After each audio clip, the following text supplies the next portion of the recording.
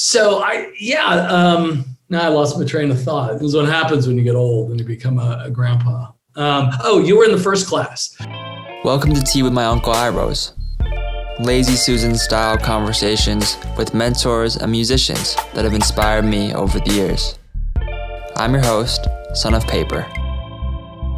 Uncle Iro is a character in Avatar who my generation has deemed the most wise and patient mentor ever. And so this season, I sat down with my uncles and aunties to pick their brains on how to best navigate this planet with wisdom, grace, and compassion. And what better beverage for conversation than tea? Welcome to my podcast. We're back on another episode of Tea with my Uncle Iros and have a very, very just all around hilarious and just super instructive, really critical to my high school experience former teacher of mine, Chris Martin. I'll let you introduce yourself from here. Go ahead. Well, I'm very honored, Kyle. I just learned that I'm season one of the first 8. So, this is historic occasion. And I said to you before that I didn't know who it's Uncle Iro. Is that how I say it? When I watched your first pilot, I learned who he was, and I noticed that he was both I wrote this down, the most wise and patient. And so I'm accepting that I'm the most wise and patient. So it's good. So I am Chris Martin, and I was Kyle's teacher twice, I think, right? You weren't in history, right? You were in senior year and sophomore year. I was thinking about it earlier today. I have no memory of you in sophomore year. Isn't that weird? Like you were there all year, but I, of course, remember you beyond that. So I've taught at University High School, which is, of course, Kyle's alma mater. This year, I think, is my 13th year. It could be my 14th year. I'm not really sure. And maybe you don't know this, Kyle, but last year, not this year, but last year, I became a grandfather. Do you know this? Check this out. I'm going to close my video for a second, and I put this picture up here. This is from Thanksgiving, and I'm going to stop the video, but what you'll see right here, that's him. Oh, wow. I know, right? God, it's great. Best gig ever, being a grandpa. Wow. Before we just dive into more about us and our dynamic, I wanted to just ask questions I've never asked you before. Yes. I gave you free license. So I wanted to ask about how you landed at UHS, and also before that, how you got into teaching, and maybe even what you thought you were going to be before you became a teacher. So I ended up doing a PhD in history. And so I thought, like everybody who starts a PhD program, you think, you're gonna be one of those college professors and you're gonna wear a tweed jacket or, that kind of thing. But you quickly realize that there are like no jobs available really for academics. And so, but I really like to teach. And I thought when I was in college, I was either gonna go to law school or I was gonna go get a PhD in history. And history wasn't something that I didn't really like it all that much in high school. I didn't really think much about it, but I just started taking it in college at Berkeley, and I just really liked it. And I was decent at it. And so I just kept getting more and more interested in it. And I just thought, I really don't want to be a lawyer because, I just don't. And I thought, well, I want to do this because I like this. And you get to read books, you get to write stuff, and I like to do all that stuff.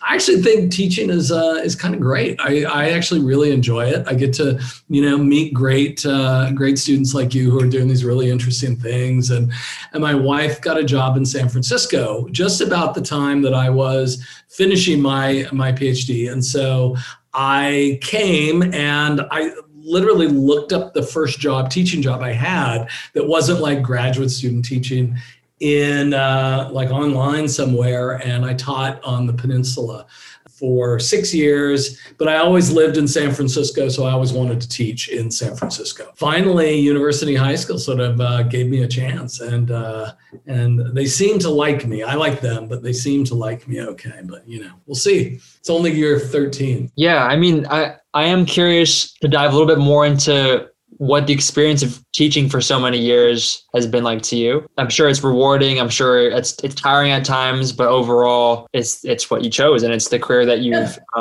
You've impacted a lot of lives over the years. What does it take to be a high school teacher? Actually, teaching at UHS, when I talk to friends of mine who teach college students, and we talk about our experiences, they're always kind of amazed. They're like, your students actually sound better than mine, and I'm like, yeah, they probably are. And so in that sense, it's great, right? But I feel like in some ways the teaching experience that I have is kind of a rarefied kind of teaching experience in a way. And that's part of what makes it great, right? You always have this image of a high school teacher trying to corral all these really, these students who don't want to learn anything. And, you having been at UHS, you know that it's not like that. And, people are working hard and, they're saying interesting things and doing interesting things. And so, I always feel like I'm sort of teaching at, I feel like I'm kind of teaching at a small college, but where the students are just a little bit younger is what it feels like sometimes. Right. I can definitely see that. Do you have any advice for anyone that might want to go into teaching high school? Because that's what you're most experienced with. What would you say to them when they're just still working out some pieces in their mind? The great thing about teaching is that every 15 weeks you get a whole new crop of people. And so it actually is like it's mixed up all the time. And people always ask you when you teach, well, don't you get tired teaching the same thing? And actually, I don't. It gets you would think that you would, but you kind of do it a little bit differently every time. Plus, you have different students all the time, which means that the way they're thinking about stuff is totally different. And, you mix stuff up. I think you'd get bored if you literally did the same thing over and over. And that's another good thing about school, right? You can do all kinds of different stuff, which is how we started in teaching the course that you took as a senior, right? American Lives, Asian America, right? Let's talk about that class. That's definitely on my checklist to go through. Excellent. How did it come to be and why? Why did you lead the charge? Going back to my own family, and you know this as well, that at least I think you know this as well. So my wife is Chinese, and I have two kids who are mixed race kids, half Chinese, half white. So they're, in a personal sense, right? I have personal investment in this particular history. And that wasn't really enough to make me sort of do it in and of itself. But I also thought there was a need, when we think about the demographics of San Francisco and we think about the demographics even of University High School, to me, it just struck me as odd that there wasn't a course like this in Asian American history. And I was also struck that there wasn't a greater call for it. And I think there's a little bit, from the time when you were there, I think the Asian student body, to be sure, has gotten more active in a lot of ways, right? When you were there, I don't think Chinese New Year, Lunar New Year was even a holiday, right? Might have been the year after I left, but yeah. And I think it was largely the students. The students were just like, how is this possible, right? And I would argue that it's not just a need for Asian American history, but also Asian history in general. And I don't think we do a very good job with that, not because we don't want to be doing a good job, but because we just don't have anybody in the history department who specializes in that. And I would include myself in that. I just don't know enough to be able to teach a course in Chinese history, for example. But I did know a lot of US history. And so I thought I can learn what I need to learn to teach this class that I thought needed to be taught. And I feel like you were in the first class, right? I was. Me and Dylan Hahn. Yes, that's right. That's right. Of course, with Dylan Hahn. How could I forget? The last time I saw Dylan, he was running down the street in Los Angeles, flagging me down, right? I think before we, just talk about Asian American history more broadly, or even bringing it into the modern day and issues that are coming up, I wanted to just be nostalgic for a minute and talk about that class and what it meant to me. Dylan and I were just so excited and blown away that the course was even being offered. And to be blunt and to be kind of truthful, I guess, is that we were very happy that you were the guy. If it was to be any other white guy, it would have been kind of weird. Yeah. But because it was you and it was someone that we had enjoyed and appreciated in Civ, which is the class that all sophomores at UHS take, we just knew that you were being a good ally. I mean, not everyone can be a good ally. Some people don't necessarily approach things in the right way when it comes to trying to explore another history, but the way you did it just felt right. And it felt really exciting for us to be able to learn in the classroom about stuff that we had maybe just heard from the news, from our own curiosity and reading books about it, from our parents. But other than those oral histories and kind of disparate pieces from the internet and from the niche amount of media that we have access to, there was no one that was formally teaching it in private schools across the city. And so we were just really excited to take it. And honestly, we were terrible students, relatively speaking. I think Dylan and I are much better, have been better students in other years. At least for me, speaking for myself, I was mainly just pulling from stuff that I already known. I hardly did any of the readings. And I think it's kind of funny, perhaps, to anyone listening to this that knows me as a student or knows me. Obviously, I care about school, and I cared about being especially woke in terms of Asian American related issues. Yeah, it was second semester senior year. There's no. That was my. I forgot that it was second semester. Well, I feel like you get a pass for that, right? So I think it's well, my memory is not of you or Dylan being a not good student. So that's not my memory. My memory was being like, I'm kind of a lame teacher here. It's like, so I was just glad you guys were all hanging with me as I was sort of like, sort of piloting this for the first time. So yeah, because it was the first time around, I think I made you all give your input. And so many of the things that you said about the class, I've actually incorporated. And we now use a book. I've found lots of ways to coerce people into reading that book. You'll be happy to know.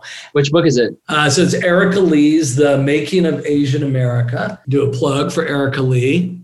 Awesome.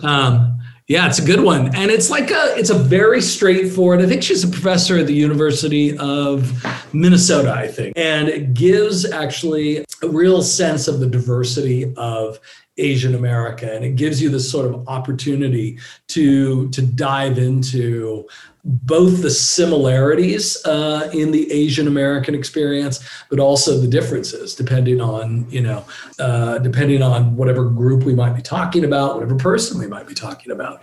And so, yeah, I've been thinking about this high school and onwards. I would say that before high school, I had experience just in a cultural sense being in Chinese American spaces. So I didn't really develop that sense of Korean American identity and Korean identity until I went to college at Wesleyan University, where I had lots of Korean international friends and Korean American friends and learned the language. So I don't know if you know that, but I'm can hold my own in Korean now. I can go around and order mainly. Yeah, I remember I don't remember when or where I saw you, but I remembered you were taking Korean language classes at Wesleyan. That's right. Now, have you gone to Korea to sort of practice this? Or? I have. I went abroad. So I was there for 4 months studying at Yonsei University. I also have family there. So it was really special I met them before, but I hadn't been able to speak to them in Korean. So this was a really big shift in my identity, even, I think, in terms of the balance that I felt internally. I think language is really a conduit to understanding culture. Yeah. Regardless if you even identify with that culture or not. But I majored in East Asian Studies at Wesleyan. That was the closest thing I could find to Asian American Studies, truthfully. That's why I majored in it. And it had a, quote, opportunity to study abroad packed into it. So even beyond the class that I took with you, I've been searching to know more about the people that I come from and the places where I came from. And even on both sides, I mean, I'm fifth generation Chinese American, I found out recently. I thought I was fourth gen, but I'm actually fifth gen. Oh, wow. Wow. On the Korean side, I'm second gen Korean American. Mm-hmm. So just even struggling through and identifying, analyzing in those differences and mixed parts of my heritage. Mm-hmm. And I think it will continue to be a journey in terms of an academic sense began with your class.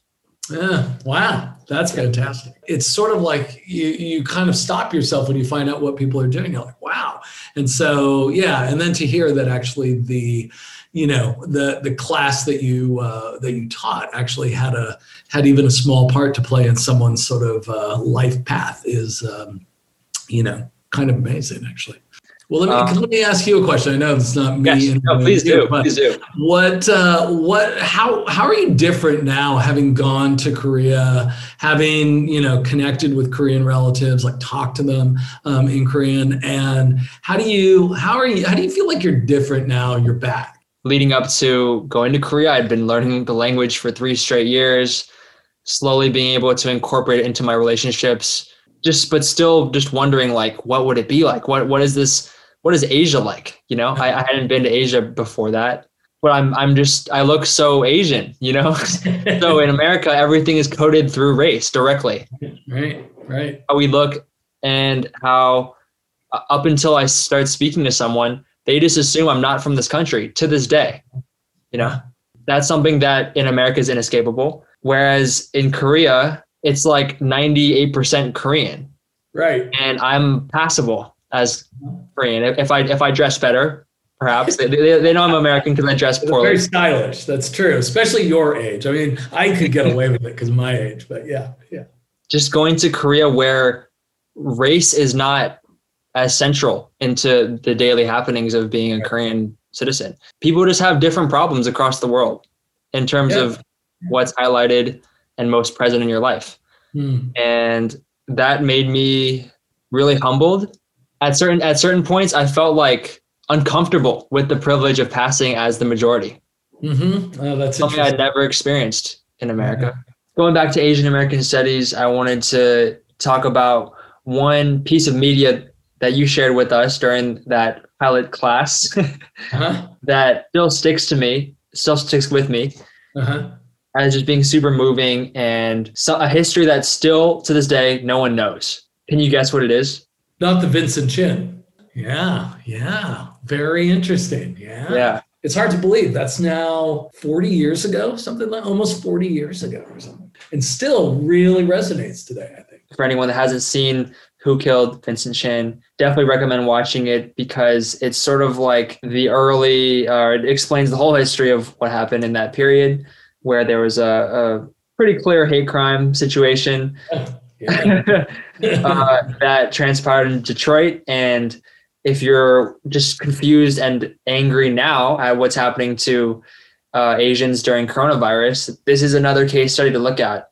Yeah. Familiar with. Why was it so meaningful? Why did that stick with you? I think the film stuck with me so much because of, it was sort of like unearthing this hidden history almost that has been totally smushed and thrown into the trash by the model minority. And I feel like that totally dominated my childhood and high school experience. Just like we were a model minority in school and in culture, we are not shown very many examples of Asian Americans being activists, right, and standing up for our own civil rights. Yeah. Right. Yeah. To an extent, our parents and even like my dad has kind of tried to mold my generation to be a little bit more passive, to be a little bit more on the safe side, to be careful and not try to step on the toes of others. Even in high school, I knew that like this was gold. This was like what white America does not want you to see if you're trying to understand Asian American place in America. Yeah. So no question. Yeah. So I think Dylan and I were just like, oh my God, like, why, like, even though we consider ourselves as knowledgeable about our own history to an extent, like we'd never seen this. So seeing the level of passion in that film where it makes you angry to watch it, right?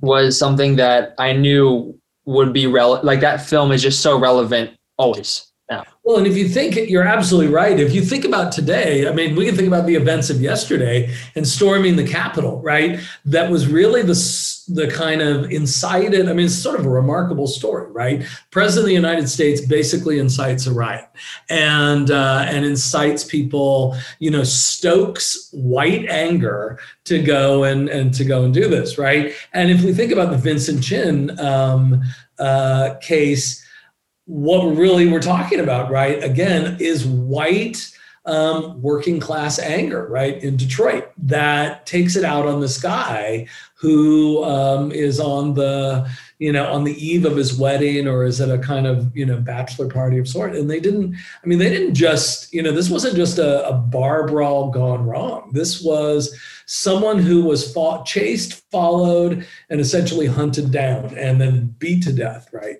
with a baseball bat. And so, and a lot of the same, thinking back now to that original documentary and thinking about the episodes of kind of white anger, I think it's as relevant today, given what we're seeing in America today, as it has been since the 80s, since it happened, right?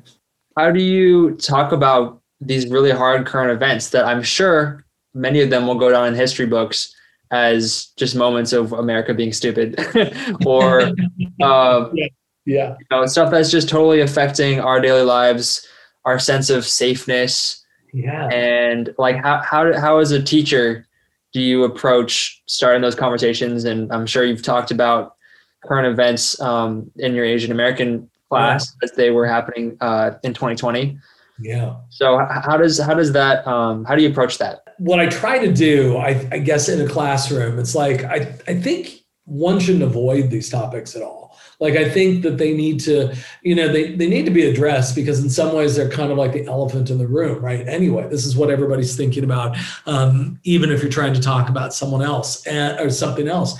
And so the idea of ignoring it, I think, is not an option. And I think teenagers are naturally curious and want to talk about things as well. And so I think as a teacher, in moments like that, and we've had a lot of these moments in the last 4 years with this administration, right, that I think you simply want to provide a space where people can kind of express themselves, and also make sure that you provide a space where everybody kind of feels comfortable, sort of getting to say what they want to say. Let's transition a little bit into the arts, and as well as just what you witnessed when I started performing, and then eventually when I came back to UHS. What do you remember from very, very early Son of Paper, before I was even called Son of Paper, actually? Yeah. What do you remember, Chris? Yeah. So I think I remember two things. Two things stick out. One is, I remember, didn't you perform? Maybe you were a sophomore, maybe you were a junior. At some point you performed for the entire school. That's like my earliest memory, was you performing. I don't know if it was a holiday assembly or if it was something like that, but that's my earliest memory. And I remember just sitting there thinking, I didn't know that Kyle was doing this, right? And but I also remember from high school and I remember it from that performance, that there was always a kind of social justice, Asian American identity element to what your work was. And that was, how would you describe like where you are today in terms of the music that you're writing, the material that you're producing? How's it different from where you kind of started out? Like, how have you grown as like an artist? Here again, I feel like I'm like the perpetual teacher here. I'm like, let me ask you a question. Let me call on you, Kyle. I was definitely I wouldn't even call it social justice warrior, because I don't think I was more just angry, or you're a teenager. You're supposed to be. I was a teenager, right? Yeah, so I was normal. Yeah. Writing about things, ways that have felt wronged or judged or damaged, I guess, from just being in the States. Mm-hmm. And again, I think it's just that perpetual foreigner type of energy that I've gotten, and not even knowing how to really put a name or meaning onto it, trying to assign meaning. So that was the initial impetus to start writing and creating songs. And I wanted people just to hear me vent, essentially. I think over the years, and I've gotten to a place now where I'm just trying to make beautiful songs. And so it's more about now trying to say something bigger, say, this is what I want to say. And this is my supporting evidence, almost making it like a paper, a thesis. And then packaging all of that with visuals, music videos, then preparing all the media and branding around it. So also treating it like a small business. So I've evolved in the sense that I'm not just making art anymore. I'm actually trying to make a living out of it. Yeah. Wow. That's fantastic. Like it's, if you can make, what's that distinction that is often made between, the difference between making a living and making a life? And the lucky ones are the ones who can make a living at the life they're living. Right. And I just think, I think that's great. I think that's just terrific. Definitely. I think that UHS, even though for the most part, socially, it was rough. And in terms of finding any sort of sense of identity, it was rough. Everything about it, excellent. And it was the springboard I needed to be academically rigorous at any, or even competent in any job. Like it was so hard, and also so like provided me so many tools. I had excellent professors or teachers that I think are even better than some professors I had in college, that I was just ready for the world. So it armed me for that. So for that reason, I think that's true for a lot of UHS alumni, that we don't necessarily miss being at UHS and not all of our friends that we made there, but we are greatly appreciative of how we were then prepared for life and able to be a self-advocate.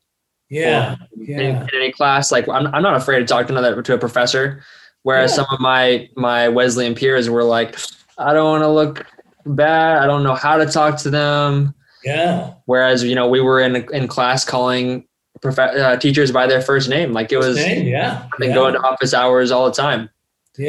Somebody called me Mr. Martin the other day. Like, I don't think it was a student. I forget. Maybe it was like I was interviewing an 8th grader or something. And I was sort of like jarred. I'm like, wait a minute. That's not my name. And it's pretty funny. It's very exciting to see your former students excel and succeed, and especially doing something that they believe in, that they're passionate about, that they love to do. Absolutely. Well, on that note, just want to thank you for coming on the pod today. I want to do one last cheers. Is how we close out the pod. All right. Fantastic. All right. Thanks for coming. All right. Cheers. My pleasure. And we'll be in touch. Absolutely. All right. Thanks for listening to this episode of Tea with My Uncle Iros. Catch us every Monday on your favorite podcasting service. TWMUI is written and produced by me. Definitely rate and review us on iTunes, and follow me at Son of Paper on Instagram, Twitter, or Facebook. Theme music by Keys. For more, visit facebook.com/unlockedkeys. Spill with y'all next time on Tea with My Uncle Iros.